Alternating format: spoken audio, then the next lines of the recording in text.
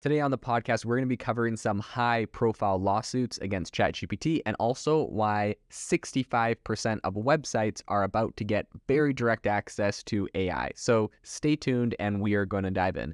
The first thing I want to talk about is the fact that there is a radio host from Georgia named Mark Walter. He is currently suing OpenAI over claims that ChatGPT said he essentially embezzled funds from a gun rights nonprofit. So this is just like a classic case, I think, of ChatGPT hallucinating that we've seen before. This isn't anything super new. There was also another story earlier this year where a mayor in Australia said he was going to sue ChatGPT because I believe it said what did it say? He committed like financial fraud or something. In any case, this isn't something like super new, this concept. I do find this kind of funny and very ludicrous, I think, with all of the disclaimers ChatGPT has around, it being a research tool and it being in beta, and literally having disclaimers that it's known to make stuff up.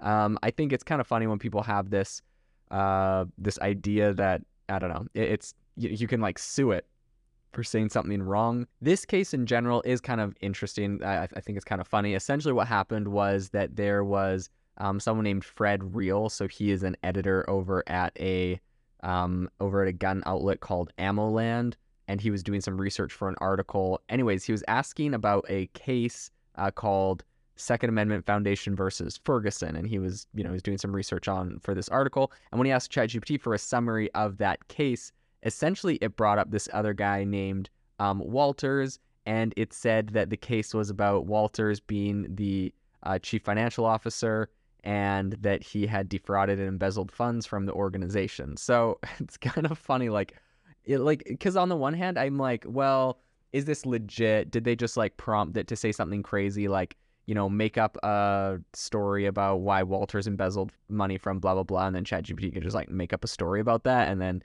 I don't know, if they wanted to like just get clicks or kind of, make some sort of big deal, that would be easy. However, this guy wasn't brought up at all. It was just straight up, they were asking them, or a news reporter was asking ChatGPT about a case, and then it brought that up.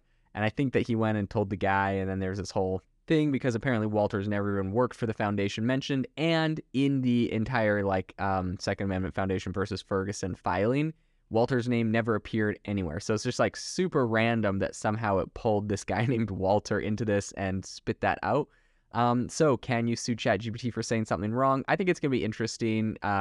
Nothing's disclosed in this yet.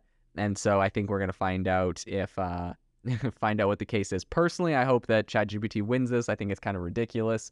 You should fact check everything that comes out of ChatGPT. It's, an AI model, and there's no way to make it perfect. And I think the alternative is, like, if you really could sue and win, then ChatGPT would get sued into oblivion for all the random things that it's not perfect at, and I don't think it can ever be perfect. And so I think in that case, it would not really be a viable product. And since it's such a beneficial product in so many areas, I personally think we should leave it, so you can't sue it. But that's just me. It'll be interesting to see what happens. The other thing I wanted to talk about today is the fact that WordPress, which is, according to HubSpot and a lot of other reports, WordPress is used by around 65% of all websites using a content management system. So like there's a lot of websites that people might be like coding by hand.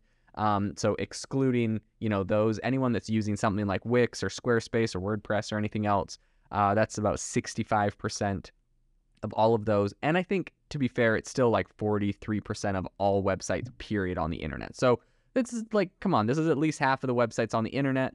And they are all going to be getting access to AI through a new plugin that WordPress is launching called Jetpack AI Assistant. It's going to be available for free for a limited time. So I think what's interesting is that Jetpack users get 20 free requests, and then they have to pay $10 a month after that. And Jetpack, the plugin, it's something that you've had to pay for in the past as well. So, this isn't anything crazy, but essentially, I think this is just kind of like the latest example of AI text generation being added to software. And I think, this is the biggest blogging and content management platform in the world. And I really think we're going to start seeing a lot more proliferation of AI into everything that is going on. Now, The reason that I think that this story is like interesting, because it's like, oh yeah, whatever, another ChatGPT integration into a software. The reason I think this is important is because this is the #1 blogging medium.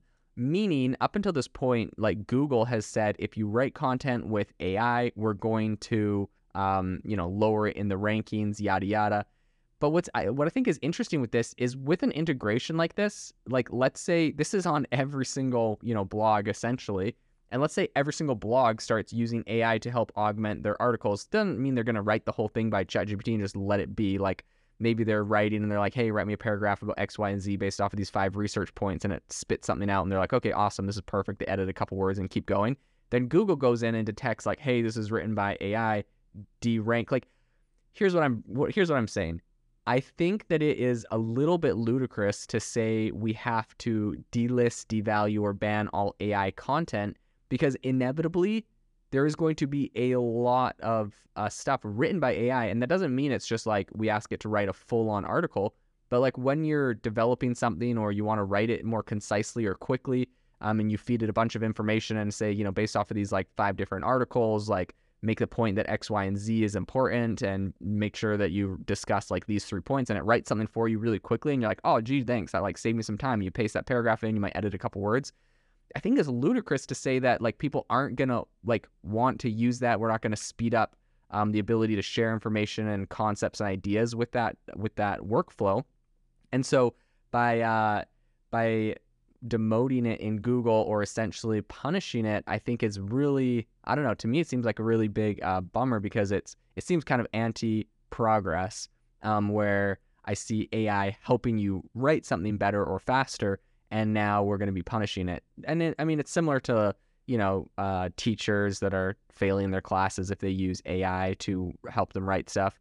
It's like, I don't know, on the one hand, I'm like, yeah, sure, it's great to learn to write things, but on the other hand, is it really that important that you write every word, or is it important that you thought logically about the arguments you're making, and you bring in all of the data points, and you think of all the concepts you want to tie together, and then using AI to help you do that? Is that really so bad? So I think that's going to be the debate that we have. I do think this is a really cool move by WordPress. This is going to have some big implications. Like, inevitably, a lot of websites that you stumble across, whether that's for recipes or other things, are going to be there.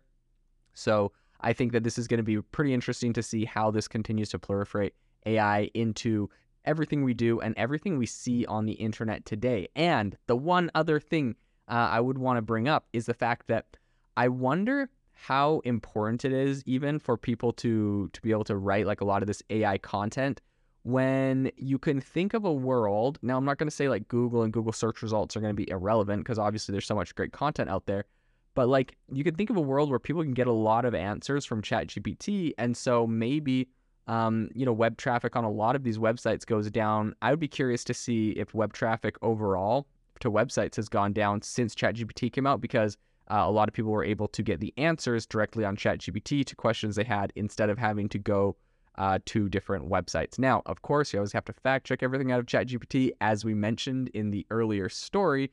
So I think that does throw a wrench in it, and not a wrench in it, but I think that is an important point that will make sure that, a lot of these different websites continue to be relevant. I think putting sources, citing your sources inside of ChatGPT is important to make sure that the answers are well thought out. And I think this is probably just the next step in sharing and consolidating information to the masses to help people learn more about the world around them. Thank you for listening to today's podcast episode, breaking down how AI is impacting your industry. Today's episode is sponsored by AIbox, a no-code AI app builder and marketplace, which just launched a crowdfunding campaign. If you are interested in investing in a new AI startup, you can go to republic.com/AI-box. I'll leave a link in the show notes as well to learn more. The minimum investment is $150 and the maximum investment is $100,000. Until next time, have a fantastic day.